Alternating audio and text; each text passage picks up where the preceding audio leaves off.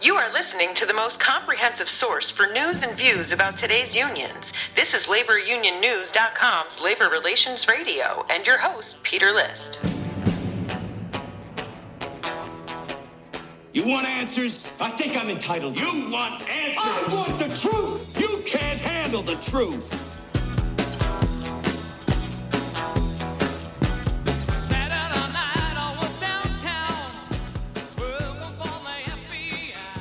Hey, welcome back to Labor Relations Radio.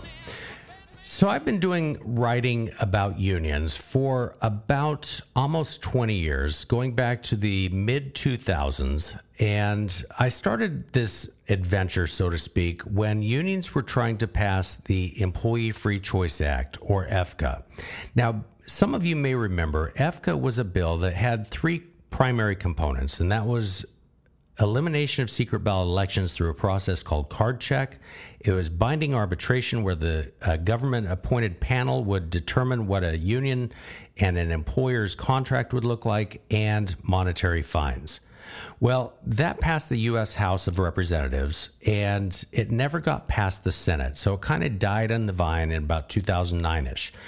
And then fast forward about a decade or slightly less, unions started ramping up to try to get this bill, this monstrous bill called the PRO Act, the Poisonous PRO Act, or Protecting the Right to Organize Act, passed in Congress. And it's passed, again, the U.S. House of Representatives twice now, but has so far failed to pass the U.S. Senate. President Biden has said he would sign it into law. And there are so many components to the PRO Act, much more than EFCA back a decade earlier. Things like eliminating right-to-work states, eliminating an employer's ability to contest a unit determination if a union petitions its employees. There's binding arbitration after 120 days. If the employer and the union can't get a contract, a government panel will enforce or force a contract on them. A whole bunch of different things. Well, one of the things that I missed was this thing about independent contractors. And there's this thing called the ABC test, which passed in California under this thing called AB 5, Assembly Bill 5, and it devastated freelancers or gig workers' gigs. And so, again, the PRO Act has not passed. However, states as well as the Department of Labor are taking up the mantle on behalf of unions, and they're doing things, either passing it in state houses or, in fact, the Department of Labor earlier this week, or last week, I should say now, brought forward a proposal for new rules to define what an independent contractor is. Well, the individual that awakened in me the knowledge about how big of an issue this is a young lady who I met about a decade ago, whose name is Gabriella Hoffman, and she is a full-time freelancer, does a whole bunch of different things, from media strategy to writing columns to videography and a whole bunch of different things. And when she awakened me to this, I thought, wow, I did not realize this had affected 59 million people. So over the last year, I've tried to get Gabriella on a couple different times, and our schedules just didn't match up. But last Friday, I was able to have her come on, and we had a great conversation. And so here's Gabriella Hoffman. You are listening to Labor Relations Radio. Well, Gabriella Hoffman, welcome to Labor Relations Radio. Thanks for having me, Peter. Nice to talk to you. So I have credited you quite a bit with alerting me to the independent contractor issue in the PRO Act. And I've done a few episodes with Fight for Freelancers and others about it. But you are the root of my knowledge, so to speak, about it. The genesis, if you will. I appreciate that. A lot of people have come to me recently, especially, but over the years, in the almost 3 years, I've been trying to focus on this, saying that I've awakened it to them.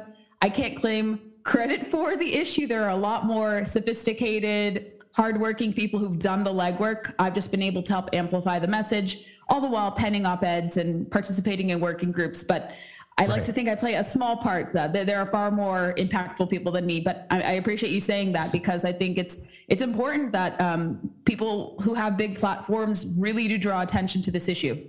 Well, so I live in the labor world, and I was focusing on the PRO Act. But before we go there, tell people who you are and what it is that you do. Briefly, absolutely. I will kind of summarize what I do as concisely as possible, but I am a full-time freelancer. I am an independent contractor who is not exploited by any means. I willingly chose to go this route, to choose to be self-employed under my own volition. No one forced me to do it. And in the almost 7 years I've been doing it now, I've found it to be a really fulfilling format for me as a young person. I started doing it in my mid-20s. I'm now in my early 30s. And I really have found it to be a very fulfilling type of work arrangement. And it wasn't easy. I think people misconstrue freelancing. They say, well, you're working for free, or you're instantaneously going to get so much wealth when you do it. And it takes years to really find your footing in it and to have a firm understanding and stability in it. You're going to start initially with a lot of roller coaster income if you are going the traditional route. Some people I've known recently have been very lucky to secure contracts within a few months of launching their freelance business, but they may have had some established ties beforehand. So you could not have to wait 3 years, the typical year, to see kind of the fruits of your labor materialize. And then other people may do it for many, many years, and maybe they'll withdraw, or maybe after some time, and then they finally feel confident in freelancing. But I think you and I connected years ago in politics. I graduated from UC San Diego, and I was kind of a rabble rouser there. I'm a conservative. I still am a conservative, even as an adult. And we were talking before going on the air that I actually think even college made me more conservative. But when we're talking about freelancing, I don't really need to harp on my conservatism so much. Like I say, well, I come about support for freelancing from a center-right perspective because I like free enterprise. I don't like the government creating additional roadblocks and obstacles for people to want to be entrepreneurs in this respect. And I think even people on the left, and there are actually a lot of people on the left involved in the fight for freelancers movement, in the greater grassroots movement, trying to protect our livelihoods to freelance.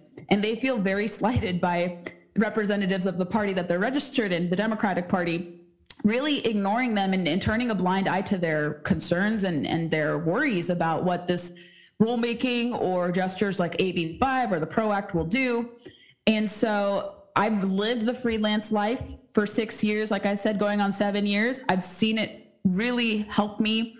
I've been able to succeed financially, be more independent. I feel more accomplished compared to working a constricting 9-to-5 job from before. And I loved working for a traditional office, and there was a time and place for it. I think you should, before you become self-employed, I think you do need to spend some time in a traditional job. And I did, working for the Leadership Institute, which is a nonprofit conservative organization that trains and equips conservatives or those who are kind of independent minded to run organizations, to run for office, work in media, and many other areas, even entrepreneurship. There were even, I think, trainings to do that as well.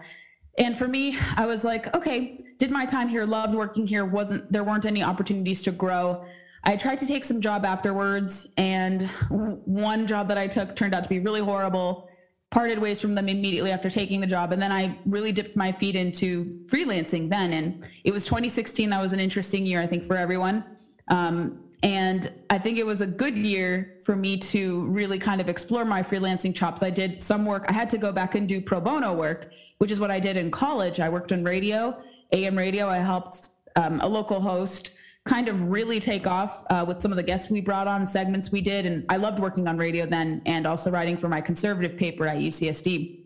But I had to go back and do pro bono work again because people were like, well, you're so young. I don't know if we can trust you in hiring you for big projects. So I had to start from the bottom again, prove myself, but I was able to help even in working like one major free project, pro bono project. I was able to garner a lot of attention for a big political event here in Virginia with the then vice presidential candidate who eventually became vice president, Mike Pence.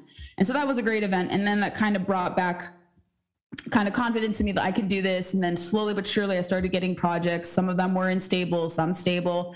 And then like once I hit my third year, they typically say for women or any traditional freelancer, it usually takes about 3 years to establish yourself. And once you hit that 3-year mark and you get consistent clientele work, you should keep on with it and good things will happen. And that is very true, even in my own personal experience, anecdotally speaking. And so I tell people kind of in my own journey, whether they're conservative like me or not conservative like me, that this is kind of the future of work. And I try to follow economic trends. I've seen what happened under the COVID pandemic, how kind of this workforce of ours and our economy was reshaped. A lot of people think it's negative that the traditional office space was kind of upended. People now like flexible options. They like working from home. And I think certain jobs do warrant being in an office. That's not to say that I think people should stay home and be lazy and Zoom in. If your profession requires you to be in person, of course, work in an office, that's perfectly fine. But I think for most people who have unique skills or skills that don't necessarily require you going to an office, you can be a white collar worker, blue collar worker, what have you. I think freelancing has been kind of a refuge for people who were displaced from their jobs. Maybe they didn't want to go along certain policies in the corporate space or in their organization. And they decided with COVID that I want to do this. Maybe I want to have better family life balance or work balance rather. And maybe I can make more money. I don't have to be forced into a union. I don't have to go against my will and go against my beliefs. And so I think people have found refuges in the freelance economy, which was already growing even pre-pandemic. A lot of people were starting to pick up freelance options, whether part-time or full-time.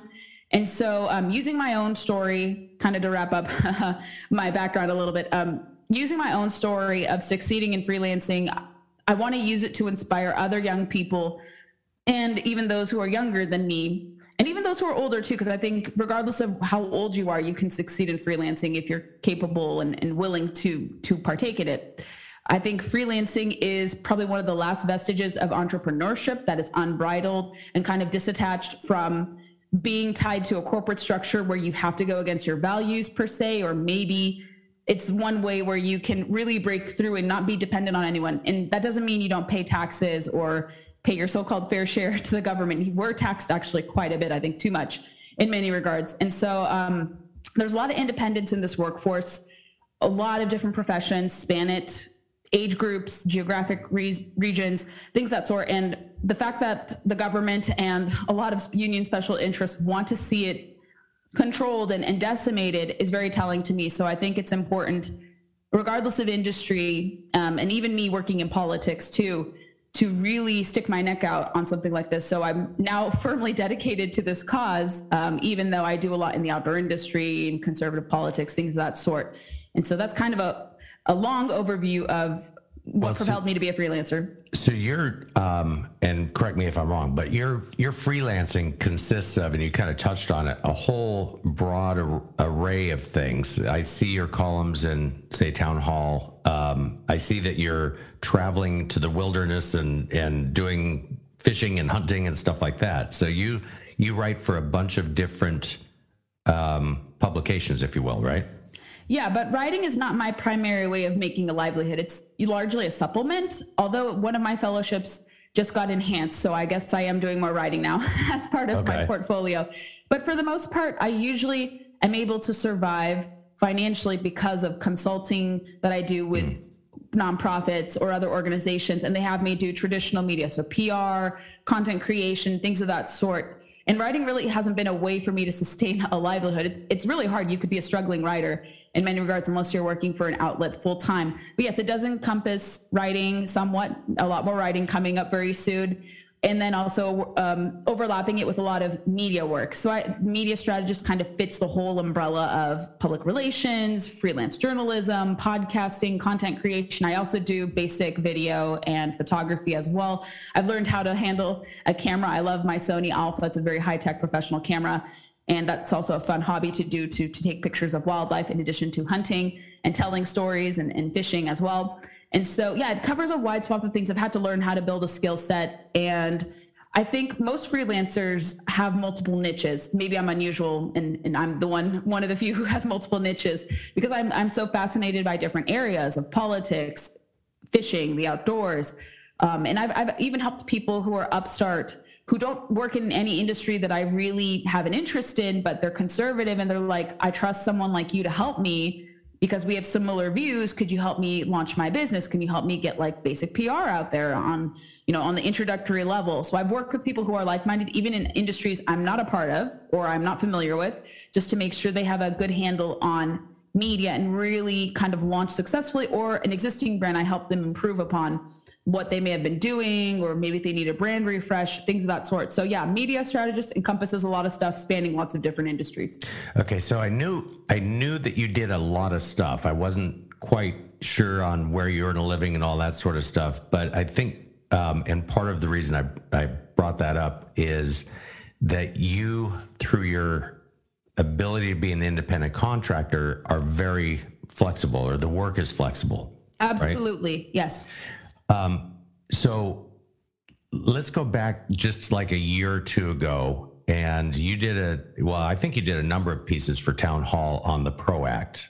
Yes. And I was very familiar with the PRO Act. I did not realize the ramifications of the ABC test that's in the PRO Act until you politely slapped my hand when I said, hey, there's a lot of other union stuff in there. And you're like, no, this affects like 59 million people.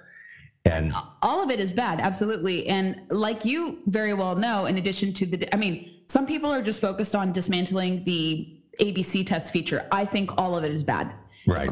If we're speaking candidly here, I think the provision to undo right to work, which kind of enables the freelance economy, that law protects independent workers from being coerced into unions. So the dismantling of right to work, the privacy violations that would come with unions having access to your private information once everyone were to be unionized under their specifications, and the other union related provisions to, off the top of my head, it's kind of slipping from me. But some freelancers just focus on the ABC test, which I understand could be like a way to unify with people who may be pro-union, but very much opposed to rewriting independent contracting. I think most people, even those on the left who are just like, no, we'll just focus on the ABC test, they see the whole bill as a toxic poison pill as well. And for me, I had to learn from friends back in California about AB5, which is the vehicle from which now we're seeing this new independent contract rule with the Labor Department, which we can go into detail more.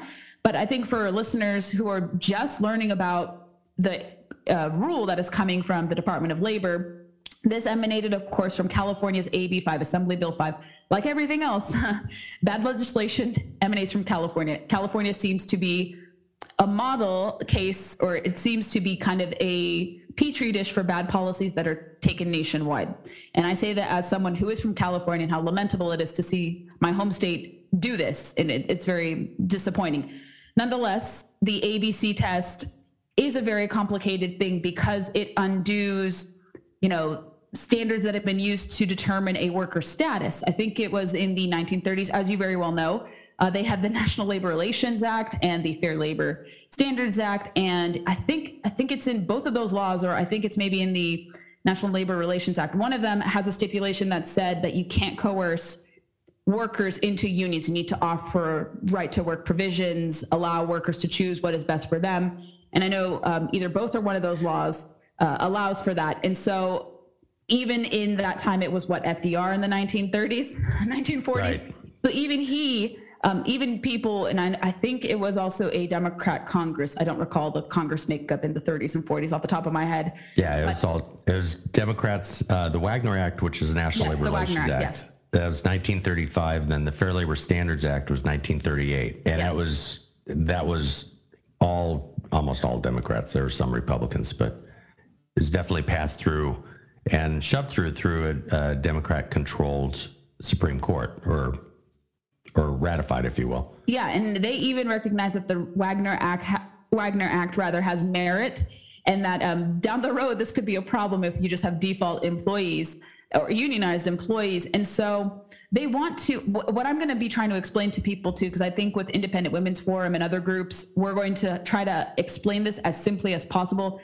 Maybe the historical desire of unions to undermine the freelance economy, but it goes to their dismay with the Wagner Act, because they say that, well, because of corporations and right to work legislation, it's led to the demise of union workforce. That may be partly true, but I don't see it like that. I see it as the market moving away from that really constricted type of framework where you have to pay dues to organizations who don't agree with your personal beliefs. They're very diametrically opposed to lots of workers, politically speaking. And now people see unions as advancing the interests of one political party and restricting freedom and really having a monopoly over the workforce. So naturally, I think America and subsequently the economy have been moving away from that workforce because they just see it's kind of a relic of the past, that a lot of its advocates live in the 1930s still. They're in denial of the Wagner Act. They're in denial of right to work states. And they don't see that workers of all shades and stripes, even unionized workers, tend to be overwhelmingly happier and more fulfilled, even in right to work states. I forget the journal that published it, but it was in Forbes magazine like a year or two ago. And they even found that unionized workers had a better quality of life in right to work states. So they don't like to talk about that. And so, yeah, I think the unions are very jealous that there is a whole slew of workers that's almost 3 times bigger than them. I think actually just about 3 times larger, that is more impactful, that is independent, that doesn't want to be coerced into joining unions. So they have said to this administration, well, we need to make it increasingly harder. We need to invent controversies and incidences that are very hard to prove, but we can use marketing and media and have help with journalists. And I consider myself a journalist. We can have the help of pro-unionized journalists or pro-union journalists to say, like, look, there's rampant classification. There's rampant abuses that happen in corporations and Uber and Lyft, and they're evil and their systems have to be dismantled. And so it's out of jealousy. They want to use control by the government to really subject independent workers, like I said, who span all political affiliations, lifestyles, geographic locations, skill sets, things of that sort. And now we're seeing that we saw it materialize into AB5, which now makes it more strident for workers to say that they're independent contractors. You have to go through hoops. You have to meet these 3 criteria and these 3 prongs in California's bill to avoid being deemed an employee.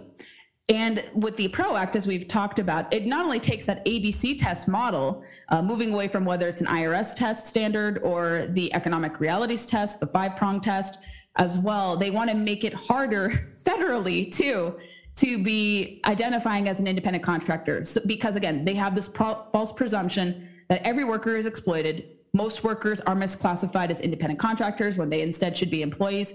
We've seen this in administrator AIs. They're like these directives or like kind of policy briefs that administrators use in the Labor Department. So David Weil, who thankfully was not reconfirmed to his old post, put out a document saying that he believes that all workers should be employees with few exceptions.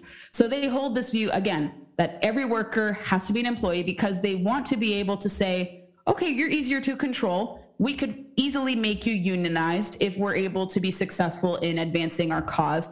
So it's a way to, again, create a pipeline between union special interest groups and the Democratic Party and make it harder for people to be independent of these entities, which are shrinking. And we see that with, the recent case, the Janus case 4 years ago. And I think there was a great study by the Commonwealth Foundation that found that 220,000 government union workers have withdrawn their membership dues because the Supreme Court case gives them more latitude to not give away money to causes or organizations they don't support, politically or otherwise. Yeah, Janus only affects public sector workers. Yes. And that was a 2018 case that essentially made the federal government what is the equivalent of a right to work state, but across the United States. And so right to work, which means you have the right to work at a unionized organization or for a unionized organization without paying union fees. Mm-hmm. And so, and this is not to get into the nitty gritty, the PRO Act essentially, so from 1935 to 1947, the labor law under the National Labor Relations Act was extremely pro-union. In 1947, when Congress amended it, that's when right to work states came about. And much of the PRO Act is to undo the 1947 amendments. And so I wanted to pause for a second because you're touching on ABC in California. And this is a point that I've mentioned to a few people when I've had them on. The thing about AB5 in California is when they enacted it, they passed it in late 2019. It went into effect in 2020, and the ramifications were almost immediate. And actually, it was before it even got enacted when Vox laid off all of their freelancers out in California. And But in California, which is a state level, the assembly went back and modified it. Like they exempted a bunch of professions, right? Yes, they were, interestingly enough, giving exemptions, but the exemptions didn't do enough to save a lot of livelihoods. That's what a lot of people in the fight for freelancers and the Freelancers Against AB5 groups have said, that it was a little too late. They should have done that beforehand, or they didn't need to experiment with it at all. That's what a lot of people have concluded. But a lot of people who were very self-sufficient, making great livelihoods, people who have all ability levels, people forget that a lot of people who are disabled actually prefer to have freelance work relationships because it's easier for them to be able to attend to their medical needs or their health needs versus a traditional place of employment where those accommodations are not often there in many cases. And so you had people of all abilities, all professions in California, florists, translators, not just journalists, but everyone honed in on the journalist thing because it was initially seen as like a cap on how much you could write for one publication. Right. And then you wouldn't get paid for the rest of the year. So once you wrote 35 articles, you were done. And people are like, that's so egregious. I'm like, okay, but that's not the end of it. There's a lot more to it. And then beyond the journalist component, you saw many people having to say that they have to close shop.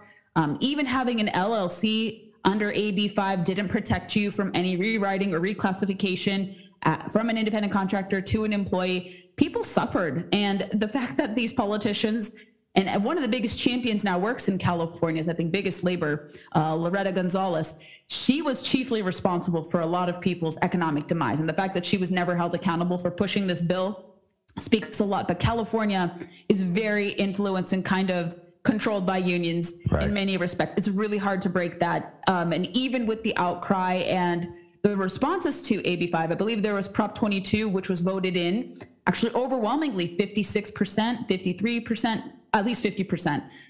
A lot of California voters were like, we saw what happened with AB5, we need to correct it. So they put that in, and then the court struck Prop 22 down. That was the measure that was passed by voters, I believe, in 2020. And now it goes back and forth in court with that. And so, yes, it had a lot of deleterious effects, and it can be used as a case study against the PRO Act, which is thankfully stalled in the Senate. It passed in the House, but the Senate, we're not going to see it pass. And I think depending upon where we go politically after the upcoming elections, we may see maybe both chambers be opposed to the PRO Act. But the Biden administration has now seen that, okay, we can't pass it through this. We can't use this means. Let's use executive action. So that we're going to deploy our labor department to propose rulemaking changes and use a lot of the language from the ABC test in California. Let's do this because we don't care what anyone has to say. You pesky independent contractors, you're really just a small minority, and they don't listen.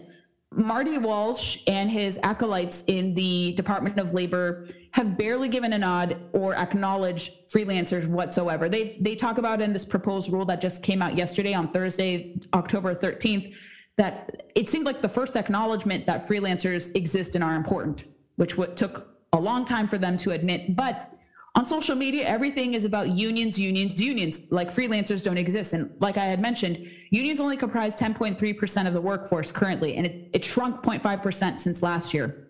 Freelancers are about 36%. All the government workers. Yes. Yeah. Private and public sector unions, of course.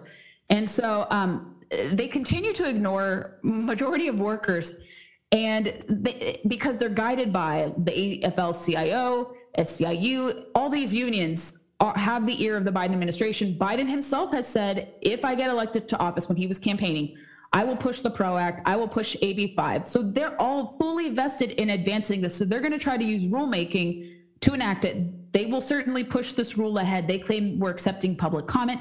They actually got in trouble, if you recall, earlier this summer. They only gave a 19 comment day period to this rewrite of the Trump independent contractor rule, which enshrined and protected independent contractors from rogue attempts to misclassify us, or rather reclassify us as employees in a blanket statement way, or in a broad brush way, rather. And now because they goofed up and they were reprimanded by a federal court saying, like, you actually violated the Administrative Act, a law to not allow a 45-day comment or 60-day comment period. And then they're like, okay, we got to scramble, we got to rewrite the rule. And so this is the second attempt to rewrite the Trump rule, which was actually upheld in court too. as well, from my understanding or from my reading into the back and forth. It's kind of hard to follow because you're like, what court did this and that and different challenges. And so there's a lot of moving pieces here, unfortunately. So it's, even for us who are following this issue closely, it's kind of hard to keep track. But my understanding is it's gone back and forth. The legality of Trump's rule has gone back and forth. But I think most jurists do see it as legitimate, and they do recognize the economic realities test or an IRS test. And you look through this new rule. I was reading the unpublished version before it went to the federal registrar, and they talk about we have to question specialized skills. So they were challenging the legitimacy of specialized skills that are often found in freelancing. So a florist may not be a specialized skill. And kind of like with AB5, they were saying that your LLC will not protect you from reclassification. Sounds very similar to AB5. And then you go in like 100 some odd pages of the 184 pages deep, and then you see, ABC test, rephrased a little differently, but it's there. And they're like, we want to use this as a standard. And then they have like 3 proposals or 3 scenarios of how they want the rule to be enacted. But some ABC tests will be implemented by regulatory fiat in some form or fashion. But interestingly enough, they admit in the language just after saying we want an ABC test, they say, well, ideally we would love to see this nationally, and we'd love to see the AB test codified. But we're going to be blocked and challenged by the Supreme Court unless they decide that the ABC test is more appropriate to use than an economic realities test or kind of the externalities test that they go with there. And so they know that there are going to be legal challenges ahead, but they still want to proceed with this, even though there's vast opposition to this, spanning different states, partisan lines, things of that sort. And I think it's to rush it in before the midterm. I think they were trying to motion to their supporters, see, we are supporting the unions, we're supporting workers, please vote for us in November. I think it was largely done to do that before the election, because they probably know, like, after it's implemented within 45 days, it's probably going to be challenged in the court of law in various different courts. And I think some groups, the Association of Builders and Contractors has said they will likely file a lawsuit once it were to be enacted after the 45-day comment period. So people are preparing lawsuits. And I personally will submit comments myself opposing the rule. And also groups that I'm working with will also similarly, we'll kind of do like a joint effort opposing that too. So I think, as much as I hate this is going on, I think actually by this rule making process, it'll be easier to defeat.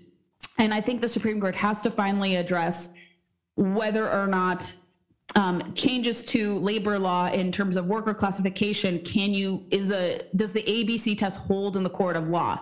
And I hope that they see that it doesn't, because it's very constricting. It limits your ability to live out as a freelancer, maybe Commerce Clause related concerns too.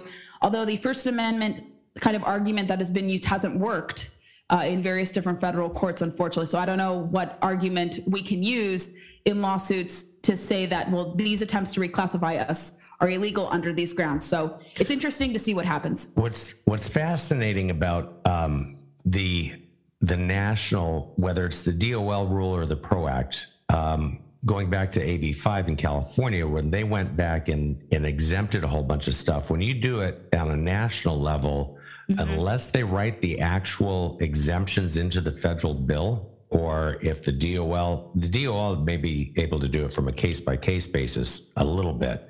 But when they put this big net out there and capture everybody who's considered an independent contractor, what happens is there's really no exemption. So if you mentioned florists earlier, or writers, or, unless they're specifically exempted, and then that I would think goes to the equal treatment aspects, under the law. If you're just doing certain industries and exempting other industries, that's problematic. And it absolutely and nobody is. really understands that the PRO Act, they did it in California, and then they went back and rewrote and exempted a bunch of things. They're not going to do that if they do it at the federal level. Absolutely not. Given what I've observed in other facets and areas related to public policy, they will enact a big rule change and they don't care about the consequences and who it affects. And they don't give people time to respond. I've seen this in a proposed regulation to reduce fishing vessel speeds. I've seen this with attempts to ban lead, tackle, and bullets. And so with this issue, I wouldn't put it past this administration, unfortunately, to put this in without any consideration for carve-outs or exemptions because they just have a misunderstanding of this burgeoning freelance economy and this workforce. They're, again, beholden to union interests, and they don't listen even to members of their own party who tell them, you're stepping over the line here. This is going to impact people who vote for you. You don't see this, and you don't have an understanding of this, and it just makes a lot of people very disillusioned about the political process, that even though privately people see and recognize the virtues of freelancing and this kind of workforce and people moving into this willingly and voluntarily. This is not a workforce that has just been created out of nowhere and people are coerced into it. People have chosen willingly to go into this. And unfortunately, when government is too big and too emboldened, they don't like independence. They don't like people who are deciding things for themselves. They want people dependent on them. And as a freelancer, you can't really be dependent on the government. Like I said, you're still paying taxes. We pay state, federal, and the self-employment tax. That's enough in taxes, in my opinion, but that's not sufficient enough for them. They want us, in the end, to be unionized, to fork over more dues, and they want to put more burdens on us and force us to say no to different clientele. If I were to be reclassified, I envisioned that I would have to pick one of my clients over everyone else, and I would be losing out on so much of a profit and monthly retainers. I can say that I make very nice, I can say that I have a good revenue stream now. And I like that. I want to keep it like that. I don't want to have to decide between, one company, they're going to be my only source of revenue stream.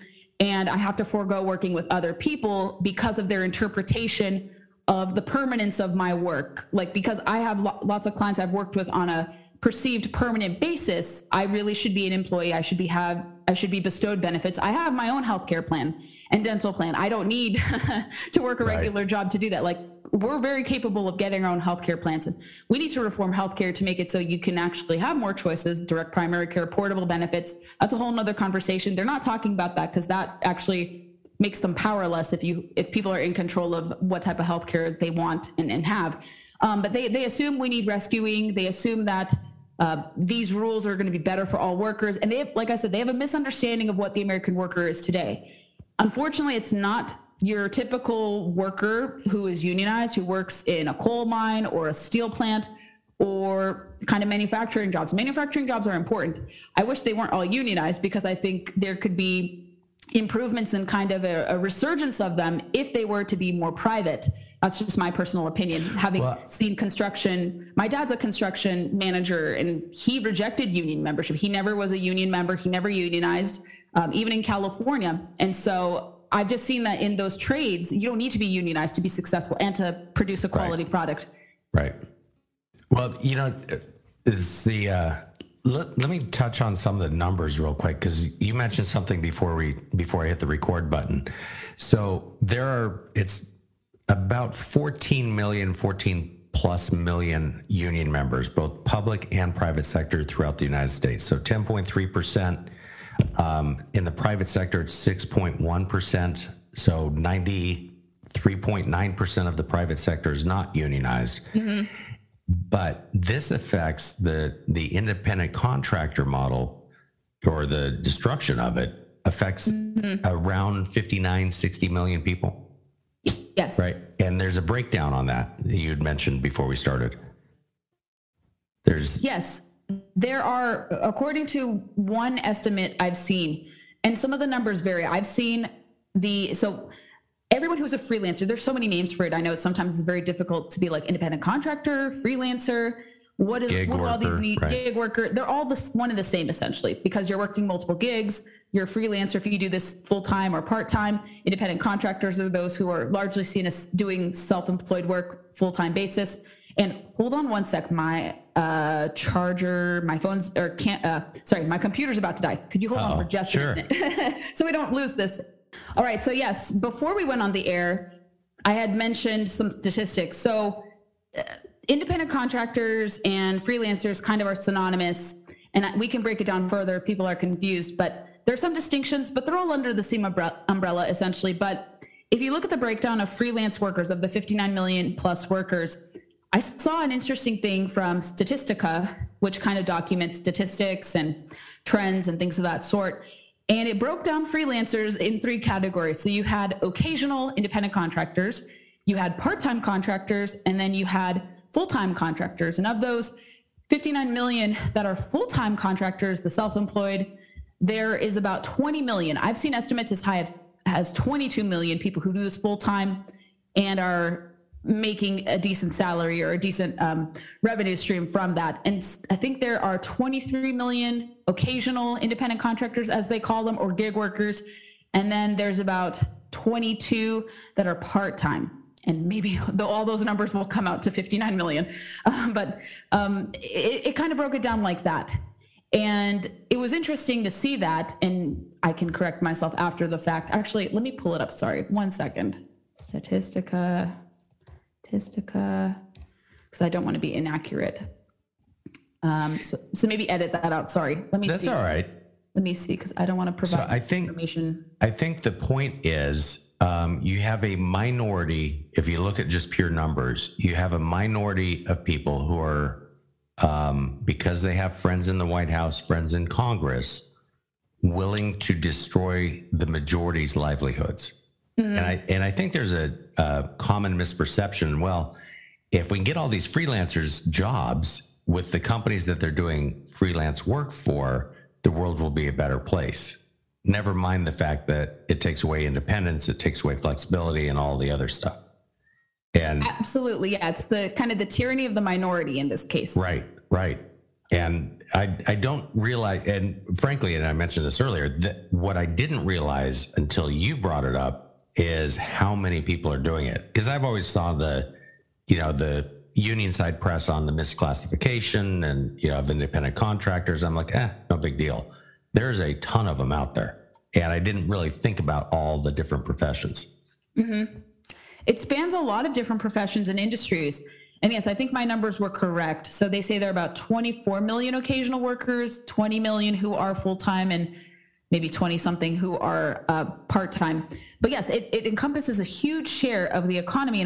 And when we're looking at worker makeup, again, it's them being in denial about what the American worker looks like today. It's a very different worker. Doesn't mean to say that manufacturing, traditional work with your hands work is less noble. That's not the case whatsoever. But workers are now white collar workers, people from highly specialized fields. You could have a computer programmer, you can have a translator, you can have an independent, like a general construction manager. You can have a lot of people that you would otherwise think hold traditional jobs, but they are self-employed. They have an LLC. They're not hiring lots of employees to work under them. Maybe they're just one-person businesses. But it does span a lot of professions. And I think the Biden administration's ignorance of this and blatant disregard of this is very telling, that they have no idea. They have no idea about the pulse of the American workforce, much like in other areas of the economy or in government or perceptions of their performance. And so I think a lot of people have short-sighted views.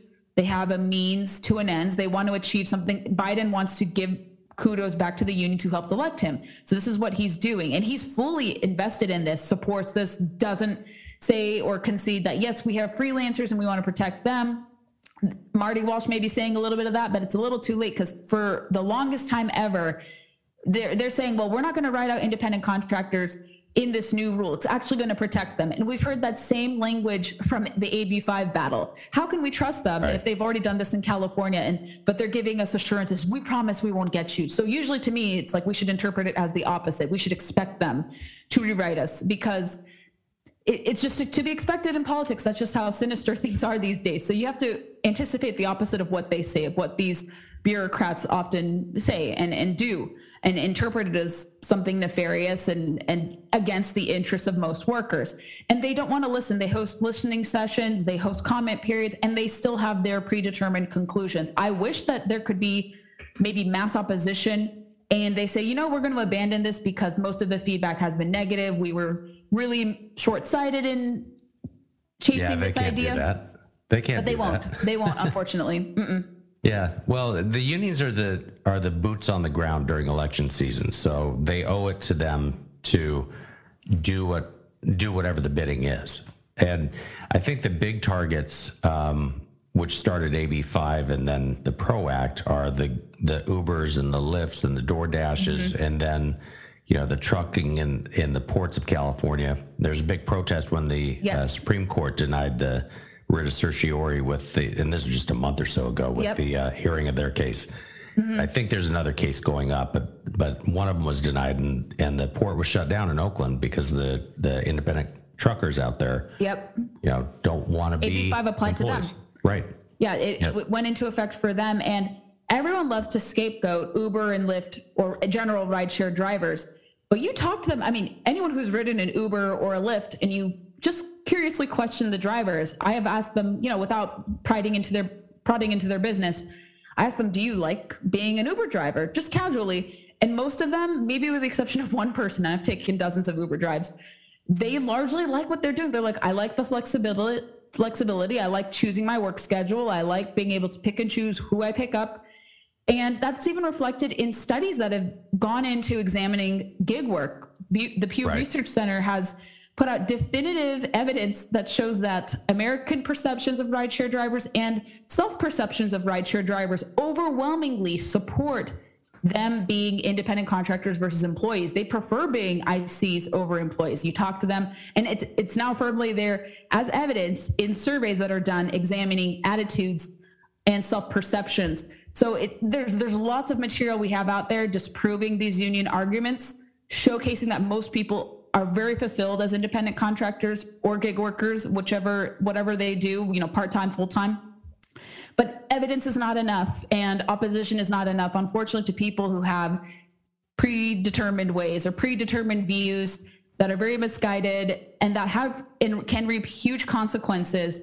But that's unfortunately what a lot of policy measures by this administration do. They don't care about feedback or comment periods that are overwhelmingly negative. Like I said, they're just very gung-ho about pushing this forward to assuage their union backers and to show that, hey, you should reelect us or reelect our party for the midterms. But I don't think that's going to be enough because they've started to awaken people. I've seen more people.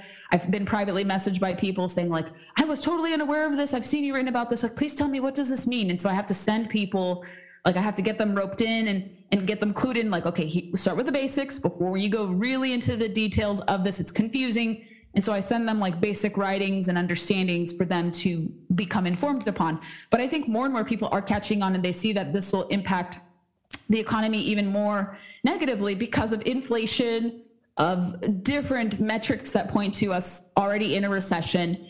And now people have to worry about, I have to lose my job again. Like I have to lose my livelihood again after reestablishing myself during the pandemic. So people, I think, are waking up to it, and they see past the cheap gestures to push this in as a rule. I think there'll be a lot of opposition, and I hope the courts can rectify this and put a stop to this once and for all, instead of going back and forth. I'll tell you, I've been in labor relations for nearly 40 years, and 30 years on the employer side versus, when I was a union rep. And it was not until, you kind of slapped my hand when I said, this is 59 million people. I was totally unaware of it. And that's when I started getting educated about it. So the man or woman on the street, or whatever they identify as, I have these conversations like, what are you talking about? So a lot of it has to do with educating people. And I think the more like people like you or I have these conversations, the more we can wake them up. However, I think it's 45-day commenting period, which we're probably 43 left. Yeah. 43, 44. So, people need to, whether it's listening to this podcast, reading your articles, stuff like that, they need to put some comments out there quickly. Not only that, I also think it would be incumbent upon TV stations. I know Fox News would happily run this story and this topic. It's just not discussed because people think it's not going to be encroached upon. But a vehicle like Fox News Channel or Fox Business, they've talked about this a little. I know Larry Kudlow has talked about it. One of my colleagues at Independent Women's Forum, Patrice Anvuka, just plugged this in when the rule broke out on Neil Cavuto's show on the 4 p.m. hour. And so people have been able to insert it a little bit, but I would selfishly, I would love a segment out there dedicated to what this rule is, how it affects 36% of the workforce, and what it means to your ability to become an entrepreneur if you have these roadblocks down the road or self-employment, what have you. And so media outlets and what they're doing, unfortunately, what I see fellow journalists do, many of them are just echoing the union talking points, just taking everything as matter of fact, not questioning how is this going to affect independent contractors? Like, is it a good faith effort? And actually, will it have a disproportionately negative effect on the people it claims to protect, much like California's AB5 did? There are some news outlets, and I am encouraged, again, not only Fox News and Fox Business have been really good, but you've seen Fortune magazine, you've seen Entrepreneur magazine, Forbes, and sometimes Bloomberg Law especially, and a few others who are pretty even-keeled in their reporting coverage. Wall Street Journal has been phenomenal too, especially the editorial board, in explaining in very simple terms how bad this is, giving a nod, obviously, to California's AB5, and why replicating that nationally would have very bad consequences across the board. But it's the media, and it's really funny. I think right after AB5 went into effect, different media outlets that wanted to unionize workers actually laid them off shortly after adopting collective bargaining into their repertoire, which is interesting. So unions really don't protect you in many instances, from what I have seen, after you decide to collectively bargain or not. And so the problem is not us who are already dispensing this. It's reaching people who are in the middle or who are totally unaware of this happening. If CNN were to do more of a thorough piece, or MSNBC or NBC, ABC, like have a segment as to how this would disproportionately displace people from the workforce through rulemaking, maybe that could have an impact. But until that happens, and until the media starts to defy the Biden administration, majority of them start to question the rule, I don't see it really being talked about except for the union perspective, because they really are rooting for unions to be rehabilitated. And despite all their marketing glitz and glamour campaigns, it's not really having an effect. And we're seeing subsequent shrinking of that workforce because they're leaving a bad taste in people's mouths, not only in education, but also in small business. Right. You know, it's ironic, and I know you've got to jump in a minute, but it's ironic that Vox has a very long piece about the Labor Department's rule. And it's ironic because Vox was the first public victim of AB5 when it passed, because they laid off the 300 or so writers out in California, even before the law took effect. And I just found it ironic. They've got a huge write-up on it. So I haven't figured out if it's pro or con, but anyway. Well, Gabriella, thank you so much. We finally got to do an episode. I know we've chatted back and forth online about it, but I'm very pleased to have you on today and going through this. Of course. Keep doing what you're doing. Yeah, and we need more. I can't just be the only person shouting from the rooftops. No, I know there are many more out there. Yeah, and I know we need reinforcements. Kim Cavan's been on Labor Relations Radio 2 or 3 times, and I'm going to have her back. She's on wonderful. Some of the others. Yeah, she's brilliant on this subject because she knows the nitty gritty on it too. Yes. So the reason it's surprising to me that media outlets are not having her on their shows. She's probably one of the best spokespersons on this subject, and I think she leans more to the left, and I think it'd be really impactful for her to have a bigger stand and a bigger platform than she already has to communicate this. And I think people would resonate a lot with her findings and her examination into all this. I think it goes to just they're not aware of it and they don't understand it. And she does a really good job of breaking it down, but it's just getting her name in front of them. Yes, no, she'd be great. I would love to see her testify before Congress.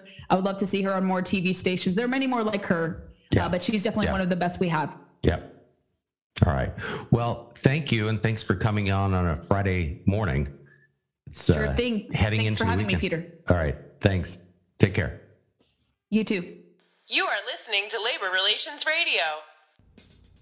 So that was Gabriella Hoffman, media strategist, columnist, and full-time freelancer, talking about the ABC test as well as the DOL's new rules or proposed rules on how they're going to kill the gig economy. She's very up to speed on this stuff. I would recommend following her. I'm going to leave some of the links to some of her articles under the audio portion of this episode, as well as her Twitter feed. In any case, if you want to reach out, Give us a call at 1-888-668-6466. Leave a comment under the audio portion of this episode of Labor Relations Radio, or hit us up on Twitter at Workplace Report. That's at Workplace RPT. Thanks for listening. Have a great day.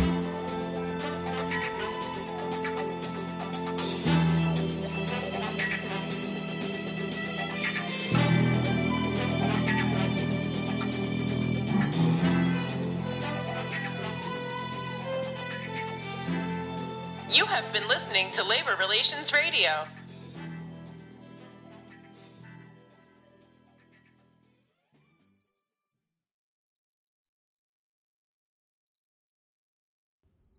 Hey, Labor Relations Radio listeners, this is just a quick reminder. If you enjoyed Labor Relations Radio, make sure you share these episodes with your colleagues, and make sure you and your colleagues visit laborunionnews.com and subscribe to our news digest.